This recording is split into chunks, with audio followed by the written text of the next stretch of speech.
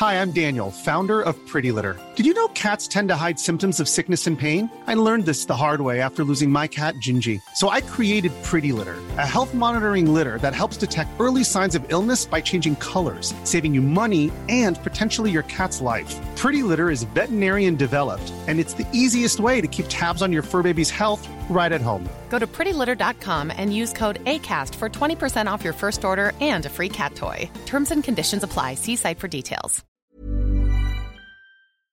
Hi, Hello. Pod Buds. Hello. Hi, Pod Buds. Welcome to DANEPØD. Yes, DANEPØD, the third international trans C episode of the Bud Yes, Pod. I think so. Yeah, the third. Yeah, wet, soggy pod. We must have done more than that in Melbourne. Must have been like 3 at least, 4. I don't know because we did a the- couple that's right, we did a couple extras in advance. That's true. In advance. We were prescient boys. How is? But yes, how's I'm in Denmark? Copenhagen. Great. Nice. Yeah. Are you It's Copenhagen a good we've time? got. Wait. We've got to be more careful about who's speaking when. Okay, I think I'm being a little more erratic than usual on the worst possible podcast to do that. So, okay, I'm going to slow down and calm down. I've had a water, I'm sorry. Have you had a water? Yeah, and it's gone to my head. Yes, I'm in Copenhagen to do some gigs with a brilliant comedian called Simon Talbot. Mm-hmm. Talbot. He's interesting because he's from Denmark, but his dad is Irish, and so he's fluent in English as a second language with a very sort of thick Dublin accent. Wow. But he doesn't have any cultural references really. So you meet this guy who's sort of like, Pierre, good to see you. Welcome to Copenhagen. And he's like, no, you're Danish. Wow. He sounds like some sort of horrible experiment. I mean that in the most nice way possible. Yes, he's a wonderful, horrible experiment. And I did a sort of Twitch streaming thing. He's going to start a Twitch streaming channel. So I did some Twitch streaming today. Playing video games? Yeah, playing a driving game. Okay. I think I might start just film. I mean, I play video games to procrastinate, but if I could turn that into making money, well, then I could run my life. Imagine. I've been tempted by the Twitch thing, but I play video games to get the fuck away from everyone. I hate multiplayer. I don't play video games to talk to more racists. So I don't see the point. It defeats the purpose for me. I suppose when I imagine doing like Twitch gaming, I would just like play one of my sort of solo player strategy games very sort of as carefully and quietly as I would do it to relax anyway. It would almost be like ASMR Twitch gaming. just gentle clicks of the button. Yeah. And you just very quietly rage quitting. Yeah. And I'll just quit now because I'm going to shoot myself in the face. And just you slowly slamming the controller into the wall, just clack, clack, clack, clack. We're just going, we'll just build a castle right there on the border to kill the barbarians. There we go. I think it could be a money maker. Yeah, I mean, how many YouTube genres can you put into one? That'd be interesting. Yeah. If I did a Twitch gaming ASMR video where I set fire to myself and fell off a wall in Russia. Whilst taking a shit on your own chest. with a cat in the background. Well, I'm happy to say we made it 3 minutes and 48 seconds before the first poo reference. I don't know if that's a personal best for us, a pod best. I think that must be a pod best. It's terrible. And it was me as well. It came from me. Yeah. Terrible. We've been getting a lot of good tweets about two different people brought to our attention a malfunctioning sign in America saying 1 hour poo. Oh yeah, when it's supposed to be 1 hour photo. Yeah. Yeah, that's really good. I love it. I think slow poo in our presence has definitely done at least an hour poo. Oh, an hour poo wouldn't be enough. You'd have to like buy 2 sessions at that place. The big queue of people tapping their feet, yeah. You'd have like a loyalty card that's just like stamped all the way through. You stamp it with your shitty bumhole.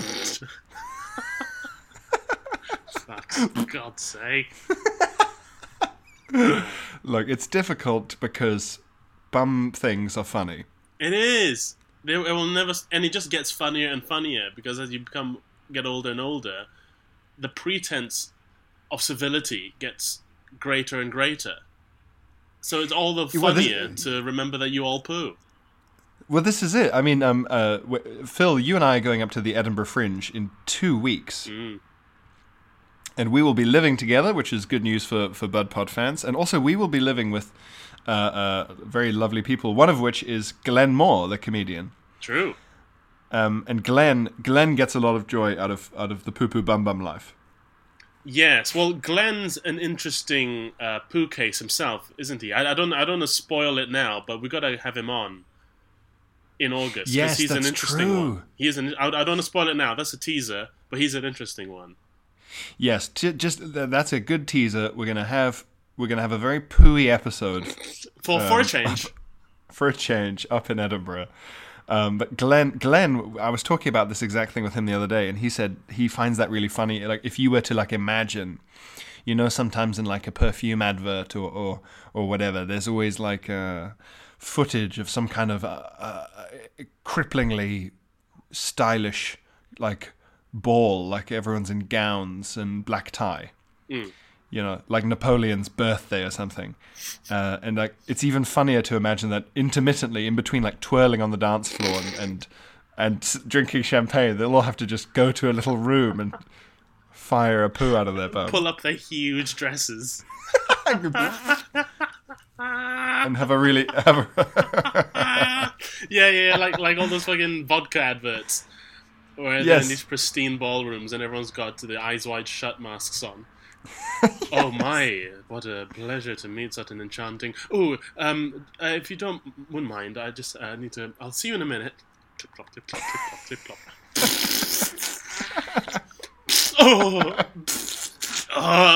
Why did I drink so much Absolute?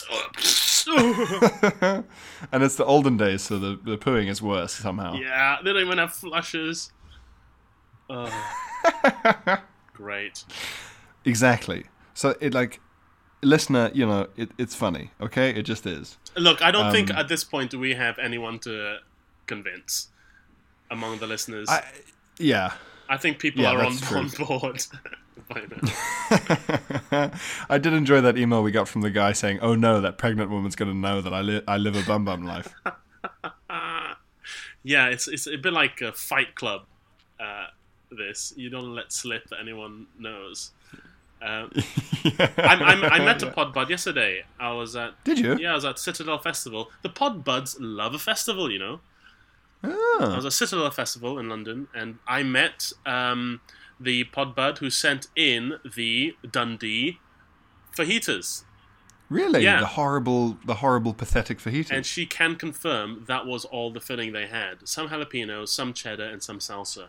No meat, nothing. That was the beginning and end of the fillings. So you were having cold wheat tortilla wrap, like chewy gloop, not even toasted or anything. Yep.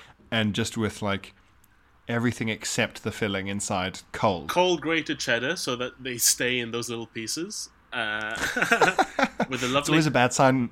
It's always a bad sign when your burger comes with it not melted on. Yeah. Yeah.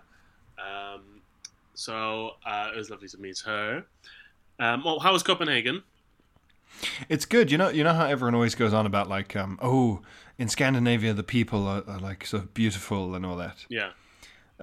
It's kind of true, but not nearly to the extent that they'd have you believe. I think what they mean is 1 in 3 people are blonde. Yeah, that's the suspicion I've always had. I genuinely think it's just about being blonde and sort of vaguely athletic looking, but only by virtue of the fact that it's like a lot of European cities where everyone cycles, so most people are in pretty good shape and blonde. You know what I've always kind of thought the relentless admiration of the Scandinavian look is it's a place where Europeans have had to put their inherent sense of white supremacy. Yeah. It's an acceptable, everyone knows you can't say, oh, white is the most beautiful. And people who are right-thinking don't say that. But there's a little nugget of them that still believes it. And so they just go, aren't Scandinavians beautiful? Yeah, they go, there's something about those blonde, blue-eyed, tall, white people in the sort of woods and snow. I just think it's better.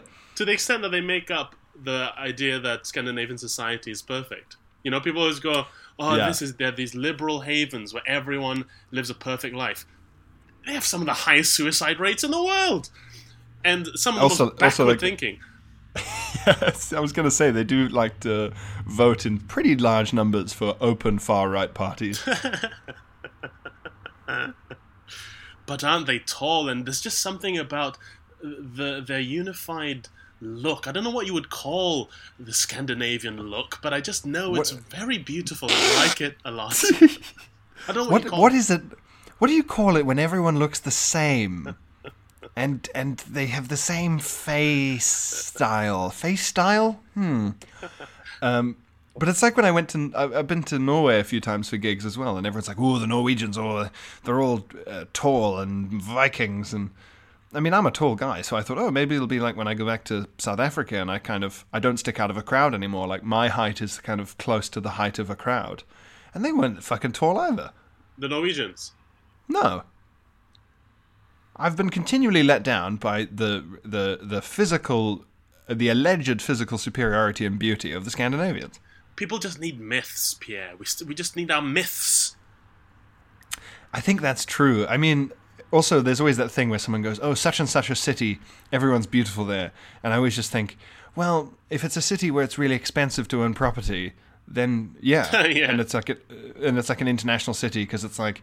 People with more money are generally more attractive because people with money have the ability to hire help and they'd have time to go to the gym and better like dental treatment and haircuts and nutrition, nourishment. Yeah.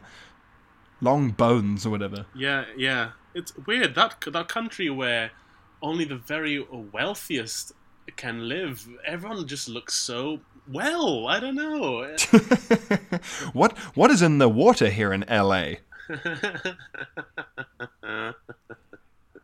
Everyone's like a supermodel, and you go, they're here for work. But on the flip side, the UK is far too expensive for how fucking butt ugly everyone is. Like for this, the cost of living here promises a far higher standard of beauty than we get to enjoy. I have a friend who's from generically from the north. Yeah, and he was saying he was listening to Bud Pod, I think, when he went up north, and he said there's no easy way to say this, but I forgot how a lot of people in the north looked. This is a northerner saying this, by the way. We have to point. It is. Okay, yeah. It's his word. Okay. He's allowed to say it. Yeah. And yeah, he was just saying like a lot of the people, and it wasn't like an up and coming part of Manchester he was visiting. It was a sort of quite dismal. But he was saying a lot of people just look like cream poured into soups and things. Just everyone looks slightly damp, you know. It's like the other day when I went to Northampton, and I've never been somewhere that looked more like a post-nuclear war fallout town. Oh, yeah. Like empty high street, like clusters of groups of either far too young people in camo trousers and big jackets drinking hard cider from little bags, or really, really old people in camo trousers drinking tinnies from bags and like loitering and mumbling. I've been there. There's a lot of loitering. But it's weird because there's like a McDonald's or a KFC like near where they're loitering, but they're empty. Maybe people just like to take in the airs. Yeah, they're promenading. Northampton is a particularly depressing town. Sorry if you live in Northampton, but well, I'm sorry. It is just it is depressing. Oh, we are the arts theatre there. There's a decent arts theatre there. Yes. What's it called? It's like a picture drome. It starts with a D, doesn't it? I don't know. I did a gig there once. And I said, lovely to be here in Wolverhampton. And wow, I lost a lot of goodwill very quickly for calling them Wolverhampton. But it's one of those things like, what the fuck does it matter? You're right next to each other. You're basically the same. It doesn't matter. It is not important. It's that thing where in the UK it's like they're more obsessed with it the more definitely they're the same. I always liken it to, like strong nuclear force and intermolecular force. Yeah. So, like, the forces between two atoms that are oppositely charged, quite strong. That's the forces, the anger between countries. But the forces between the subatomic particles in the nucleus are incredibly strong. And that's like the hatred between towns that are next to each other. Yeah, I think that's very true, and they call it the narcissism of small differences. Oh, that's good. The narcissism of small differences. Yeah, where everyone likes to pretend that like, not like in France, and you go, what? You mean the country that's unbelievably similar because it's close by, and like in the same way that like a certain type of British person, I should say, will be really antagonistic to someone from France or like really weirded out by things in France, but they quite happily accept like a Mongolian herdsman. Yeah, they're happy because it's so far away. Yeah, they'd be like, "Great, that's exotic and different, and I can just ignore." Yeah, I can just totally go along with this. Yeah, it's the uncanny valley that people hate, isn't it? Things that are almost the same but not exactly. Yeah, it fills them with rage and horror. Yeah.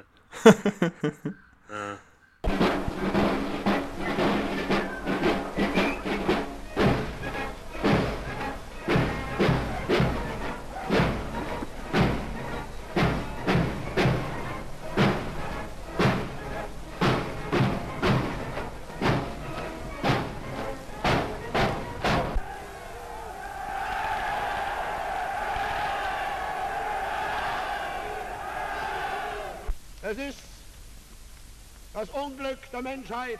People of Germany, deutsches Volk. I think, I don't know, it's just something about people that have the blonde hair and the blue eyes. There's something I like about it, And I don't understand why people think it's such a problem for these preferences. Maybe it would be nice if perhaps...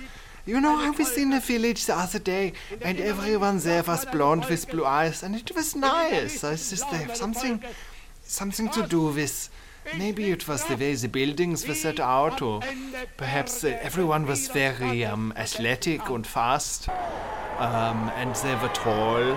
And it's something to do maybe with having rye bread for breakfast, or maybe cold cuts of pork and ham and cheese. But just something about it, I like it. And they all spoke German, and it would be nice if I could live somewhere where everyone was just speaking German, even if they were from maybe Poland or Czechoslovakia, or, Alsace-Lorraine, or Romania, or anywhere like that. It's just if they spoke German, it would be very nice if they were all in one place. One place that would just be a pleasing symmetry to it on a map. Is what I'm saying, that's all. That's it, there's nothing complicated about it. And also, it'd be nice for a city break, nice wide roads, good architecture, why not?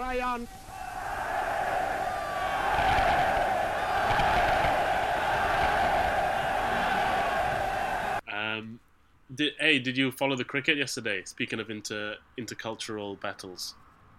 Ah, well, yes. I sort of remained aware of what was going on with the cricket through the internet, and it was interesting to be in a country that didn't seem to give a fucking shit about cricket or tennis yesterday. But yes, England has won the World Cup with a multicultural team, no less. Yes, it's great.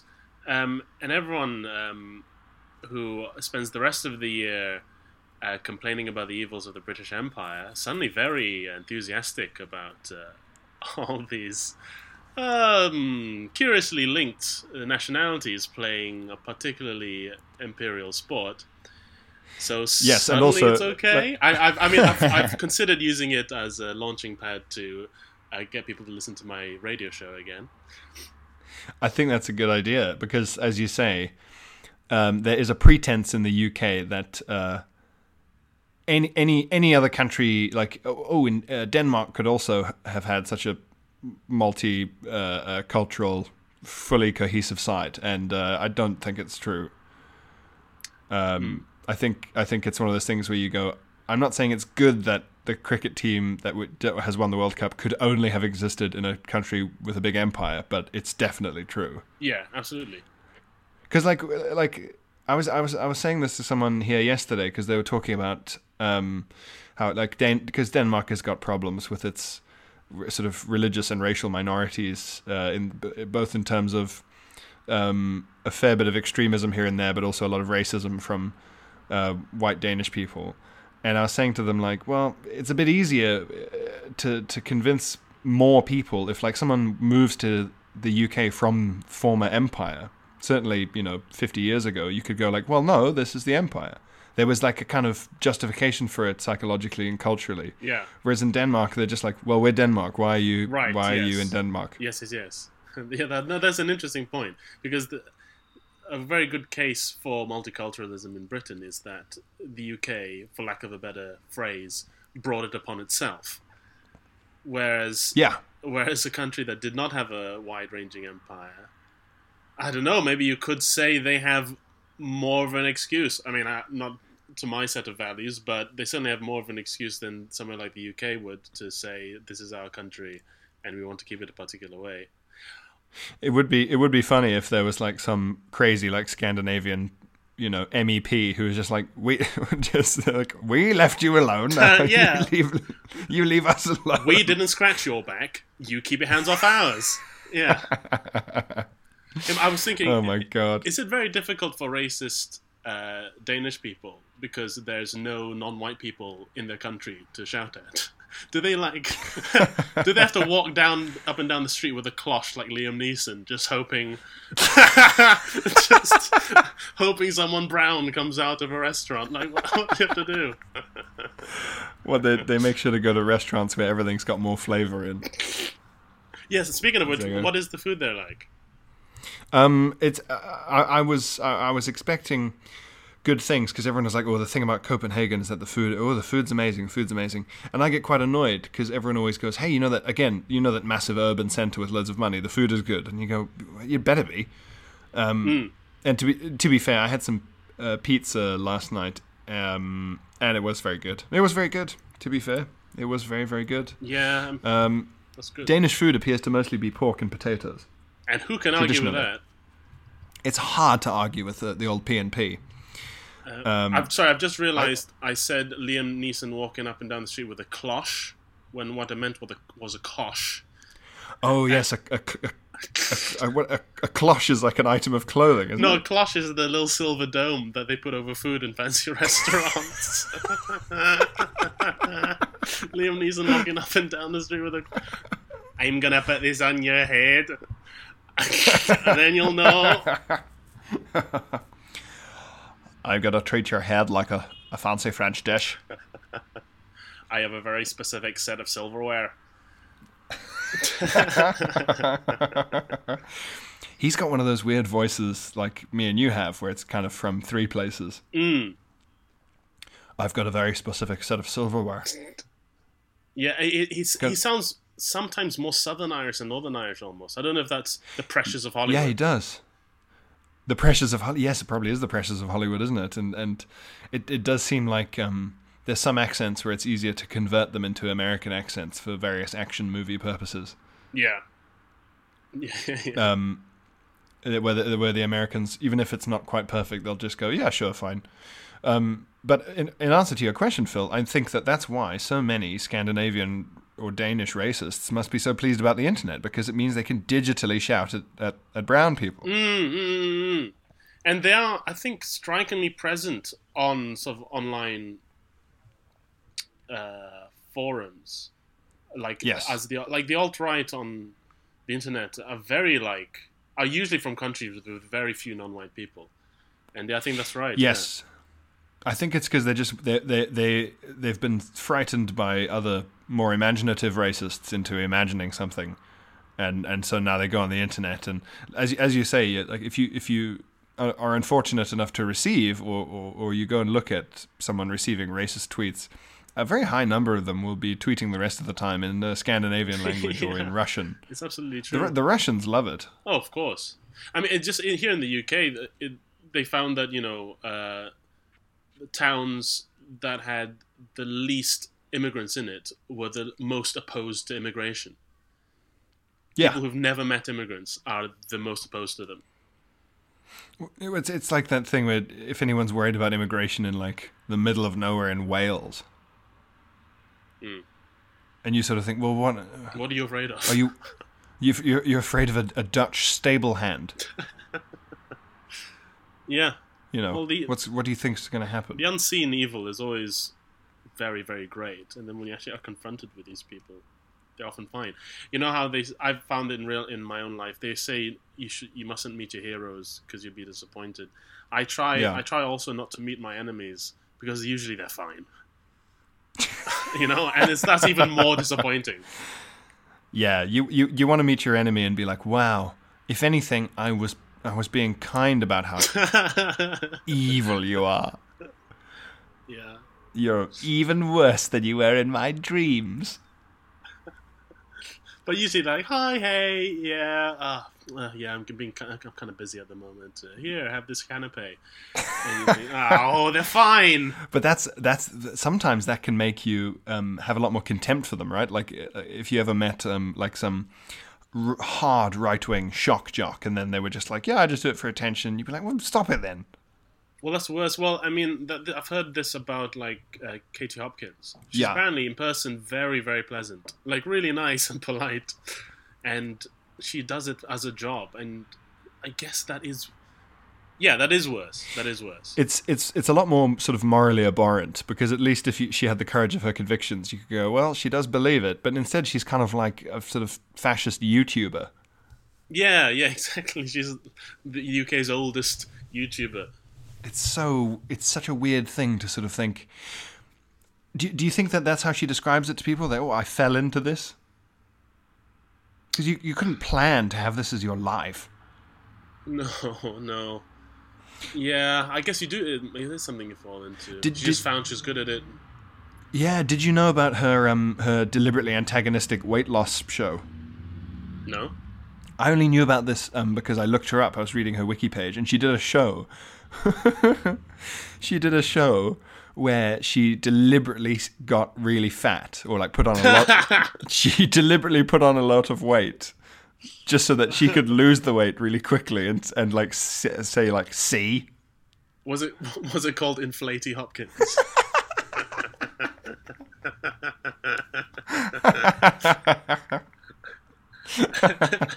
Inflatey Katie. But like Inflatey Popkins. But how is that for trolling? Right, so she just went out of her way to go, it is easy to lose weight, you're all making it up. Yeah, and what's more, she filmed herself eating all like the cream, the lovely cream puddings and custard and pork and whatever, and was like, this is too much to eat, I feel sick, how do you people do this to yourselves? So it was like trolling all the way up and all the way down again. Brilliant. Well, I mean, fair play to her commitment. Yeah, I mean, that is the craftsmanship of a Renaissance painter into that gigantic fuck you to a whole lot of people. Where you sort of think, wow, I cannot believe you got paid to essentially piss on everyone's chips. Yeah, and I can't help but admire someone who, at the very least, epitomizes their work. Yes. Regardless of what the work is, as long as you epitomize it, I can't help but have some admiration for that. It's that thing of like it's hard not to admire a sort of purism. Where you go, wow, you really are a piece of shit. Yeah. You're not messing around here, you know. You're not taking a holiday. She's really committed to the whole I'm human garbage. Yeah. That's why the worst thing a person can say is like, not to be mean, right? Not to be mean. No, I love her, but no, I'm not being mean. It's like, no, you are. Commit to it. Yeah. Also, like, I love her. I love her. It's just that, and you go, well, like, why are you prepping me for this? I'm not this person. Yeah. No, she's lovely. She's lovely. Yeah. Do you know how strong the word lovely is? Lovely. She exudes love, but I think she talks in a stupid voice, and that cancels out that she exudes love. It's that thing of like, I always want to say to people who do all that prep before they complain about someone, I want to say to them, please respect me enough to believe that I can hear you say this and not then run around saying, so-and-so hates Susan. Like in a playground. Yeah, like I'm 7.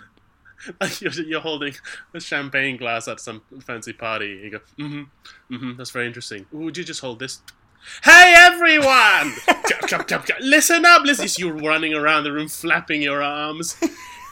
He thinks Susan's a bit annoying. He thinks she talks about her kids too much.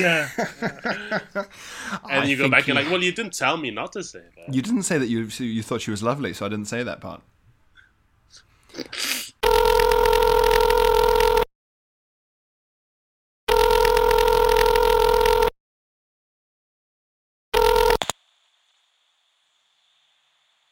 I have a very specific set of silverware. I have a cloche. I have a knife. A butter knife, a cheese knife. It's sort of rounded and smooth on one side, and then on the other side, it's got like a fork prong thing, so you can cut the cheese and then fork it. Well, knife it, I suppose, but with the same piece of silverware. It's just very efficient. I have some silver-bottomed champagne glasses. They add to the stability of your drinking. I have a silver whisk. Believe it or not, I don't think anyone else in the world has a silver whisk. It's actually quite impractical because silver bends too much. But I have it because I have a very specific set of silverware, as I said earlier on this phone call. So, by the way, I know you have my daughter. What I'm trying to say is, if you return her, I'll forget about it, and I'll just make something with my silverware. But if you don't, I will find you. I will kill you, and I will then cut you up with my cheese knife, and then pick up the pieces of your body with the same knife. As I said earlier, it's got these great prongs on the top side of the blade, so I can do it all with one knife. Okay.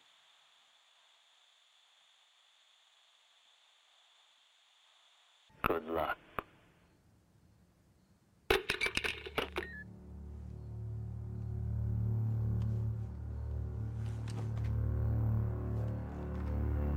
On a good note in terms of combining a theme that we've had, 2 themes that we've had so far. You know, there's Katie Hopkins, of course, but then there's also Julia Hartley-Brewer. Oh yes, she's another sort of lady. The right wing does a very strong line in kind of grouchy lady trolls. Yeah, you can't fault them on their gender balance. if you go to America, you will never fail to find a blonde lady with her hair in a ponytail who's willing to be tacitly racist on the news. It just seems like there's a natural abundance. Anyway, it's not even tacit. Yes, in America. Yeah, they're a lot more direct about it. So just a fun thing that I do to cheer myself up, because inevitably whenever I see Julia Hartley-Brewer pop up on anything, she's there being awful or deliberately inaccurate about something in some way, in my opinion. I just always read her name as Julia Fartley-Brewer. And just like that, back to the theme, 30 minutes and 58 seconds in. Yeah, and it cheers me up, because it'll be like, Julia Hartley-Brewer is on talking about how immigrants cause cancer or whatever, and I go, more like Julia Fartley-Brewer. It's good, and she can't come back to that. Yeah. She can't come back. What's she going to say? No? You going to claim that, Julia? You going to claim you don't fart or shit? That would be quite funny if we could trap Katie Hopkins into trying to do a big documentary about how she doesn't fart or shit. And the rest of us are making it up because we're snowflakes. Yeah, we only fart, like farts and shits only come out of us because we're weak and we let them. Now that would be Inflaty Hopkins if she didn't let any other poo out. She's just there with a really distended stomach, going, you see, you're just weak.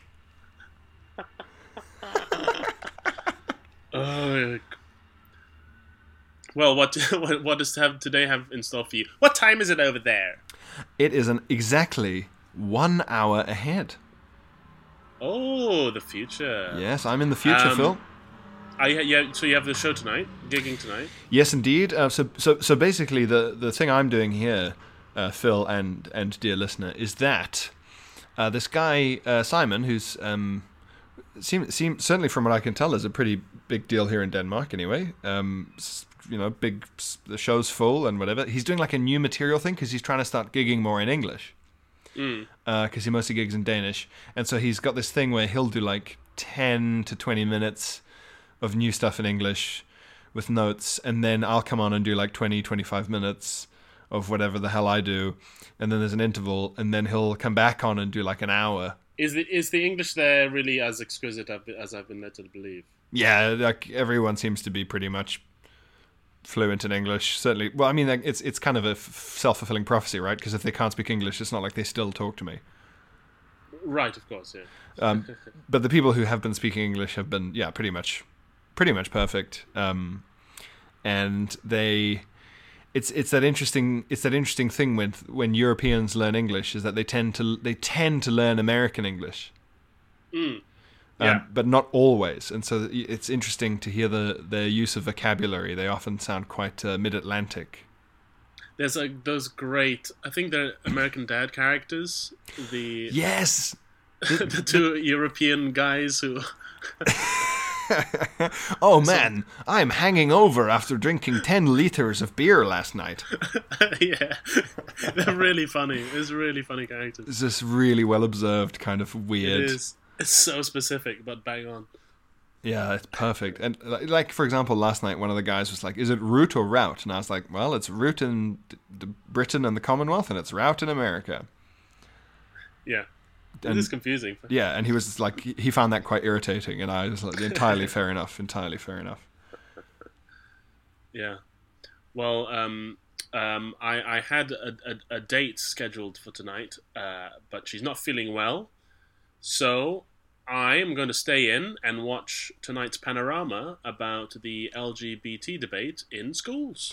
Oh, okay. So you're going to stay in and sort of get quite irritated about a situation that is like, it's the worst kind of situation. It's morally incredibly simple, but politically very complicated. Oh, absolutely. Yes. I have a date tonight with contention. I would give any amount of money to have someone powerful in government whose job is just to say, fuck off. Yeah. I mean, and fair play to like the education secretary. That is, I think, the tacit strategy here. It's too tacit though, because I read a preview article about the panorama, and it's like it's saying how initially the school got the impression they needed to just give in. Yeah, well, from the government. Yeah. Really? Oh, that's a shame. But like the school was trying to read between the lines, because you know what the government's like. If they tell you to do anything, then they're responsible. So they're just being all English and vague. Okay. Right. Anyway, I mean, you're going to watch an actual documentary about it, so whatever. You tell me what it's about later. Okay. I'll do. I'll educate you, and you have to thank me for educating you. Even though it's not your job to educate me, Phil. I know I should stay in my lane, but I can't help it. I'm an educator. I know I should stay in my lane. I would love a school full of really woke teachers saying it's not my job to educate you.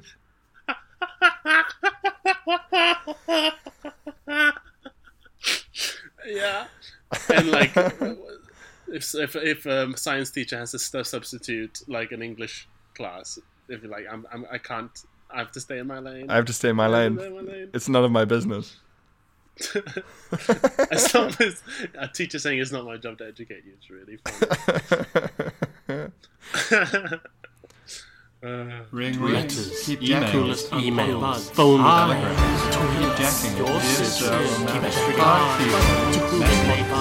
letters, correspondence.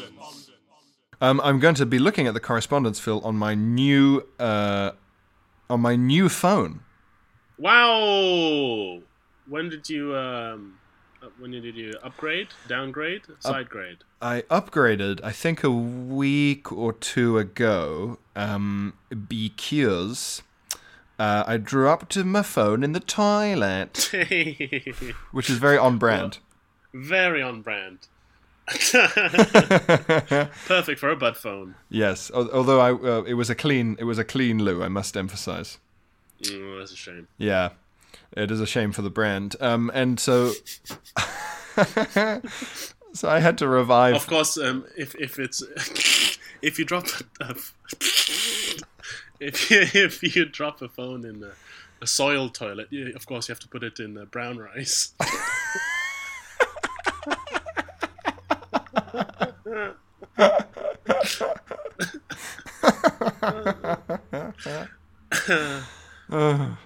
Okay, so all right, so some correspondence. Let's read this filth in higher definition than before. Yes, please. So Lydia gets in touch. Oh, Liddy, put the lid on and take it off. That's it's right. Lydia. Put your cloche on, Lydia. Go out of the cloche. Hey, bodpuds. Bodpuds. We both have kind of pudding body, but we're trying to get rid of it, aren't we, Phil? That's true. But Yeah. for the time being, that is accurate. She says, I was at Phil's Bristol Comedy Garden set on Saturday night. Oh, nice. That's a great gig. There was a pregnant pause after he had announced that he'd finally settled down and started a podcast. I was in the back row, in like row Z, surrounded by strangers, but I want to reassure you that internally I was shouting, "Keep jacking it," at the top of my voice. Great. It does take courage to heckle with a masturbation catchphrase, I think. Especially all the way from the back in a pretty big tent. Yes, and she says, keep on keeping on jacking, Lydia. And she says, depressing P.S., depressing postscript. The first thing that OK Thank You brings to my mind is trying to deflect creepy compliments without escalating the situation, which is fair. That's the dark side of OK Thank You. It is the dark underbelly of the OK Thank You movement. The dark underbelly is such a funny phrase. Yeah, that's true. Ina gets in touch. Ina, you're in or out? You're in the pod. All right. Hello, Peep and Poop. For God's sake. I would like to start off by saying when I first discovered Phil, he gave off the impression that he would be a great best friend, and now it has developed into a huge crush. Oh, that's nice. A huge crush. Anyway. Okay, thank you, actually. Okay, thank you. Yeah, there we go. Anyway, I have a most uncool thing and coolest uncool thing, but they are both the same thing. Okay, interesting. So I think what she's saying is this is exactly on the Louis line if they're both the same thing. Yeah. For listeners who are just joining us, and there might be quite a few of you, the Louis line, so if we imagine a graph where it's from plus 100 to minus 100, and plus 100 is as cool as you can be, and minus 100 is the least cool thing in the universe, 0, or the Louis line, is Louis Armstrong picking all of his own records on Desert Island Discs as the best music in the world. Which is simultaneously very cool and horribly uncool. Yes, it's the most baller thing you can do, and also the most Alan Partridge thing you can do. So she's saying video games fits this category. For example, in professional leagues, they get lots of money, and they have championships, and they win, and they get seen as cool. However, even the least cool people have played or do play video games. I think that's true. Oh my god, another person... This is right after the last email. I wanted to shout "Keep jacking it" at Phil at the Brighton Comedy Garden show, but I would spare him the embarrassment. No way! So Brighton and Bristol. Brighton and Bristol both had a shy lady at the back thinking to you, "Please keep jacking it, Phil." That's wonderful to know. Keep jacking it from Inna, and she says the name is Albanian if you're wondering. Ooh, how's it spelled? INA. Wow. Yeah, great. That's a neat name. Listeners, we must apologize. Even though we did get back to inbox 0 recently, there has been such a flood. Oh, great! That I'm afraid we won't be able to read out all your emails, but we do read them all, and we do keep jacking it. We do. What have we got next? We have a sort of update from Natalie. Okay, great. So to get people up to speed, Natalie had a job interview, and when asked to tell a story, told the "I fucked a dog" story when a troubled man on the tube carriage that I was on started telling everyone very loudly that he'd fucked a dog. Yeah, and I'm just so interested to see how her career is progressing. So she says, apologies for my late reply. I have been in Paris learning comedy. Oh, clowning perhaps. Perhaps. Some clowning. For now, I'm still in Paris, but I finally have time to answer your questions. To answer Phil's question, I told the story in the original interview as if it had happened to me. Oh, interesting. And she says, thank God, otherwise it would have been even worse, which is true. I had my second interview for the job last week, which was for the job of food tour guide. A horrifying job because I would have to interact with tourists, but it pays surprisingly well. In Paris, is it? I think so, yes. And good pay and free food and tips. For the second interview, I was asked to learn a whole script, stand in front of one of their restaurants, and lead a single person on a, quote, tour using this script. The first time I did it, I completely fucked up, stumbled over my words, and left loads of information out. The interviewer said, don't worry, it was a practice round. We'll do it again, and I'll film this one. Thankfully, I nailed it the second time. I performed it word for word and was extremely confident. The interviewer gave me many compliments and even gave me a hug. I was so confident that I had the job. When the interviewer asked if I had any questions, I replied with, when can I start? Nice. Which in hindsight, is an astonishing amount of cockiness for someone who literally only read a 5-minute script correctly. Anyway, I've not heard back yet. I guess I'm still in the swirling cesspool of graduate job hunting. If you know of any jobs, please let me know. KGAI with all my heart, Natalie. Well, thank you so much for keeping us up to date, Natalie, and well done on your excellent restaurant tour. I'm sure, maybe, I don't know, maybe the French don't like too much confidence. Maybe they sort of, you should have been more aloof in the restaurant. Maybe when the guy was like, what kind of food can I get here? You should have gone, just shrugged and spat at him. Yeah. And it's like the authentic Parisian attitude. And he's just sort of nodding sagely as spit rolls down his forehead. Smiling, giving her a slow clap. Very good, very good. The student has become the master.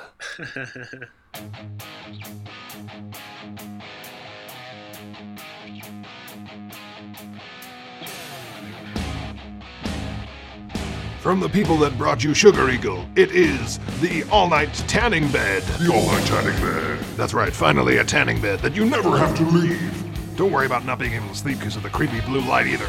The tanning bed all night features not a single piece of UV light equipment. But how? I'll tell you how. The entire bed has been soaked to the bone in tanning liquid. As you sleep and roll around in the bed, the tanning liquid leaves the bed sheets and applies itself directly to your body, creating the opportunity to wake up in the morning 5 shades darker than when you went to sleep.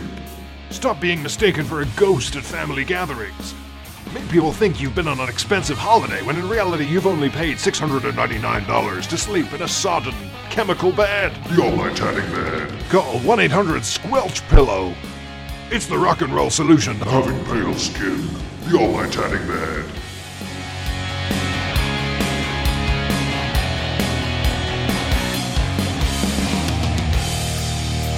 We have a very intellectual podcast from Catherine. We have an intellectual podcast. Sorry. We have a very intellectual email from Catherine, and it's going to make it's going to up the tone of this podcast for once. Thank God. Oh, please, thank you, Catherine. Hello, P and P. She says she loves the podcast, highlight of my Wednesday morning, and has facilitated a lot of embarrassing public laughter and procrastination. That's very kind. Thank you. That's why we do it. Your discussion of the coziness of spookiness and folk horror in episode 20 reminded me of an M.R. James quote about wanting to leave his readers feeling pleasantly uncomfortable when walking along a solitary road at nightfall. Very nice. Who is this person? M.R. James? M.R. James? M.R. James, yeah. Well, it's terrible that a Chinese guy confused an R and an L there. I was going to say. That's right, Phil. M.L. James. Okay, I'm not acquainted with M.R. James. He wrote something. She. Oh God, what am I doing? The trouble is, I've just typed it in, and it looks like I'm typing in Mr. James. No, it was him. Oh, yes, it is. He's a ghost story guy. That's right. Oh, okay. What was his most famous? He's in the same kind of category as H.P. Lovecraft, I think. Oh, okay. Oh, I think he wrote The Turning of the Screw. Did he? I think he did. It's very spooky if he did. Okay. He's a spooky old boy. I must read some... I don't like spooks. I don't know these people really. Yeah. Anyway, well, that's very intellectual. We will become better fans of M.R. James. Anyway, then she ups the ante even more, Phil. Mm-hmm. She says, philosophers in aesthetics talk about something called the Lucretian or Lucretian return upon the self, which some theorists view as the reason people derive pleasure from consuming horrific or tragic fictions, and perhaps find mildly spooky things cozy.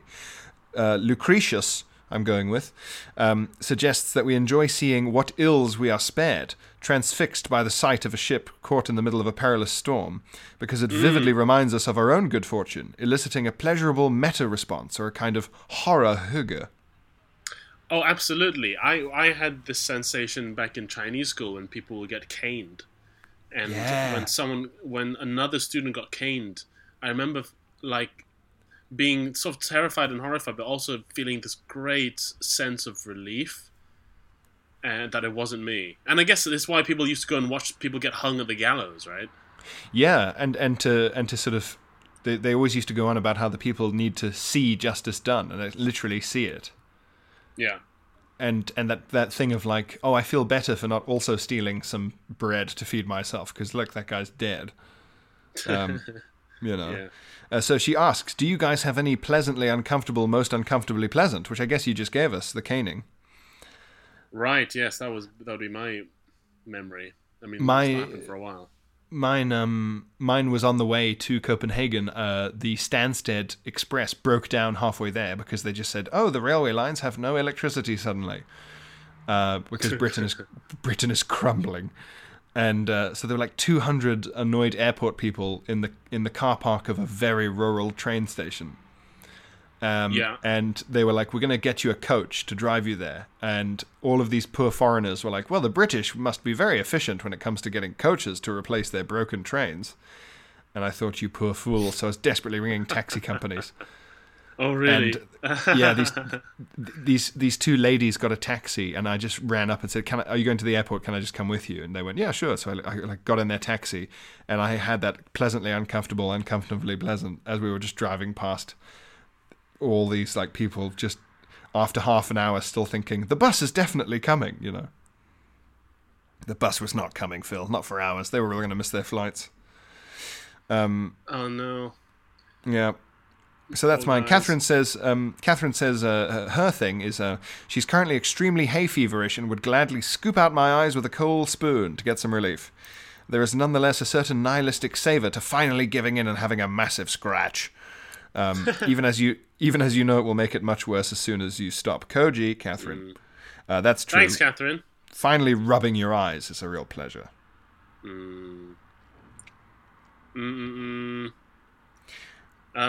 you for upping the class of the podcast for a brief minute or two there, Catherine. Yes, it was like the Open University. It was a real cool shower before we delve back into the sewer with our next email. Here we go. Dear P Squared, I love the pod, and I thought with all the bum talk, I would offer some BBC-esque balance. Okay. At university, I lived in one of those houses where the landlord was playing the game of how many human beings can I fit into a confined space, which meant we had 3 floors of bedrooms with a single bathroom down 3 sets of stairs. My friend was on the uppermost floor and was one of the laziest men I have ever met. When he was hungover, rather than going downstairs to use the bathroom, he would essentially just chuck down several Imodium tablets. He would just take a load of Imodium tablets. This essentially corked him up, so he could play Mario Kart and Jacket without the tyranny of the bathroom. We never asked about what happened when it was a number 1, mainly because the resulting answer would surely have been the stuff of nightmares.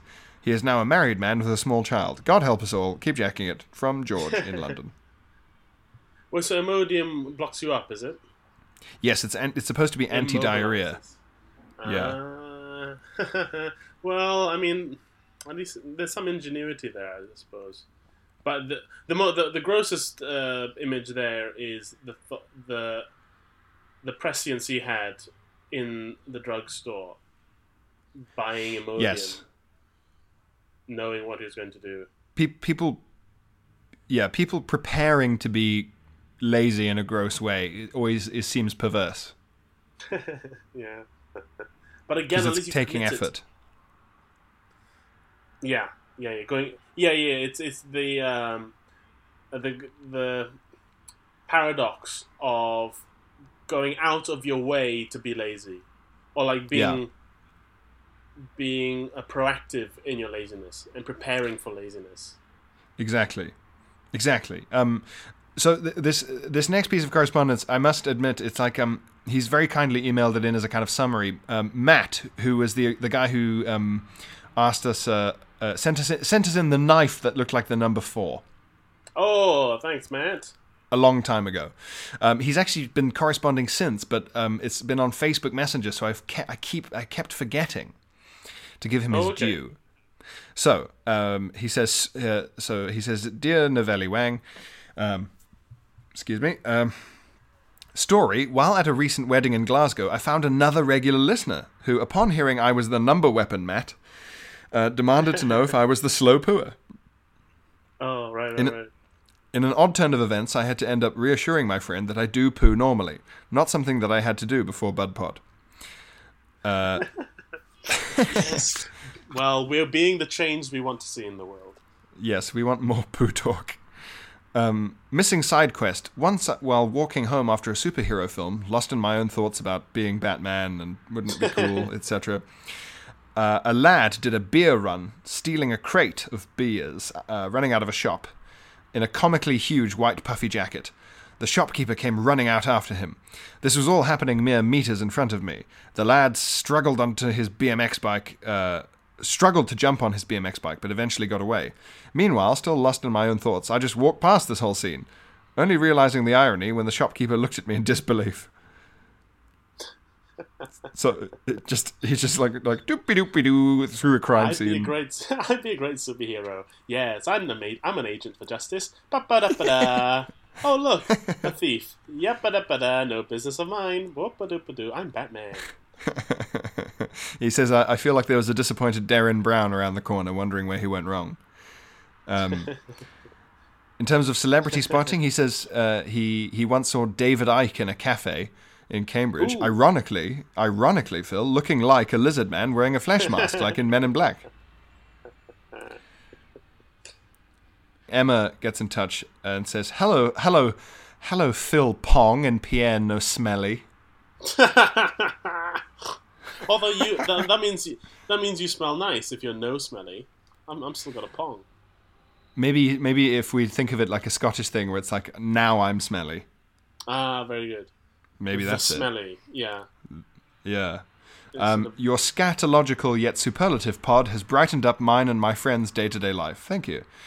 However, that life heavily features corporate jobs, probably not dissimilar from Phil's sister's law firm, # poor life choices, open brackets, poo life choices.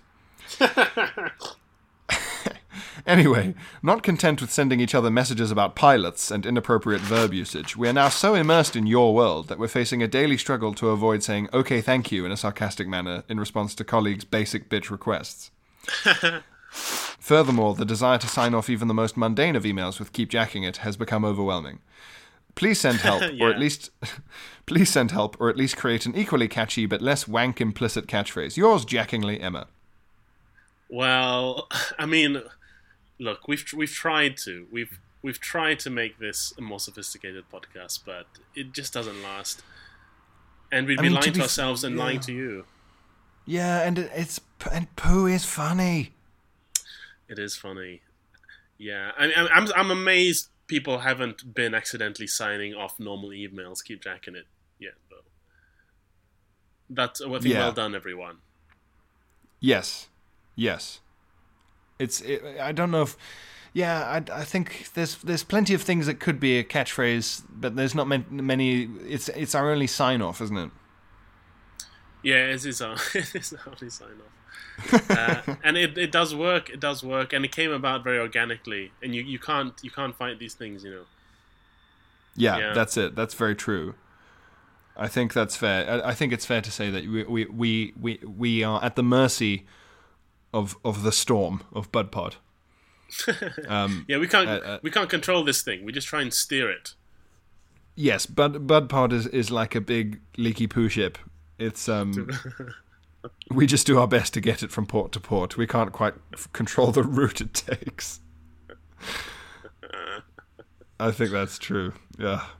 Absolutely. I think that's. We've still got quite a few emails to go. So if you emailed in, don't worry. We do read them all, but don't be disheartened. We're just going through them. We'll absolutely get to them eventually. We will get to them. But yes, other than that, thanks for listening to DANEPØD or DANSKAPOD. Yeah. I'm going to see if I can... DANEPØD, I'm going to see if I can call it DANEPØD, but I can make the O have a line through it. Oh, that'd be cool. Yeah. Yeah. Okay, yeah, do that. That sounds fun. All right, sweet. Thank you, everyone. Bye. Okay, keep jacking it. Okay, thank you. Keep jacking it.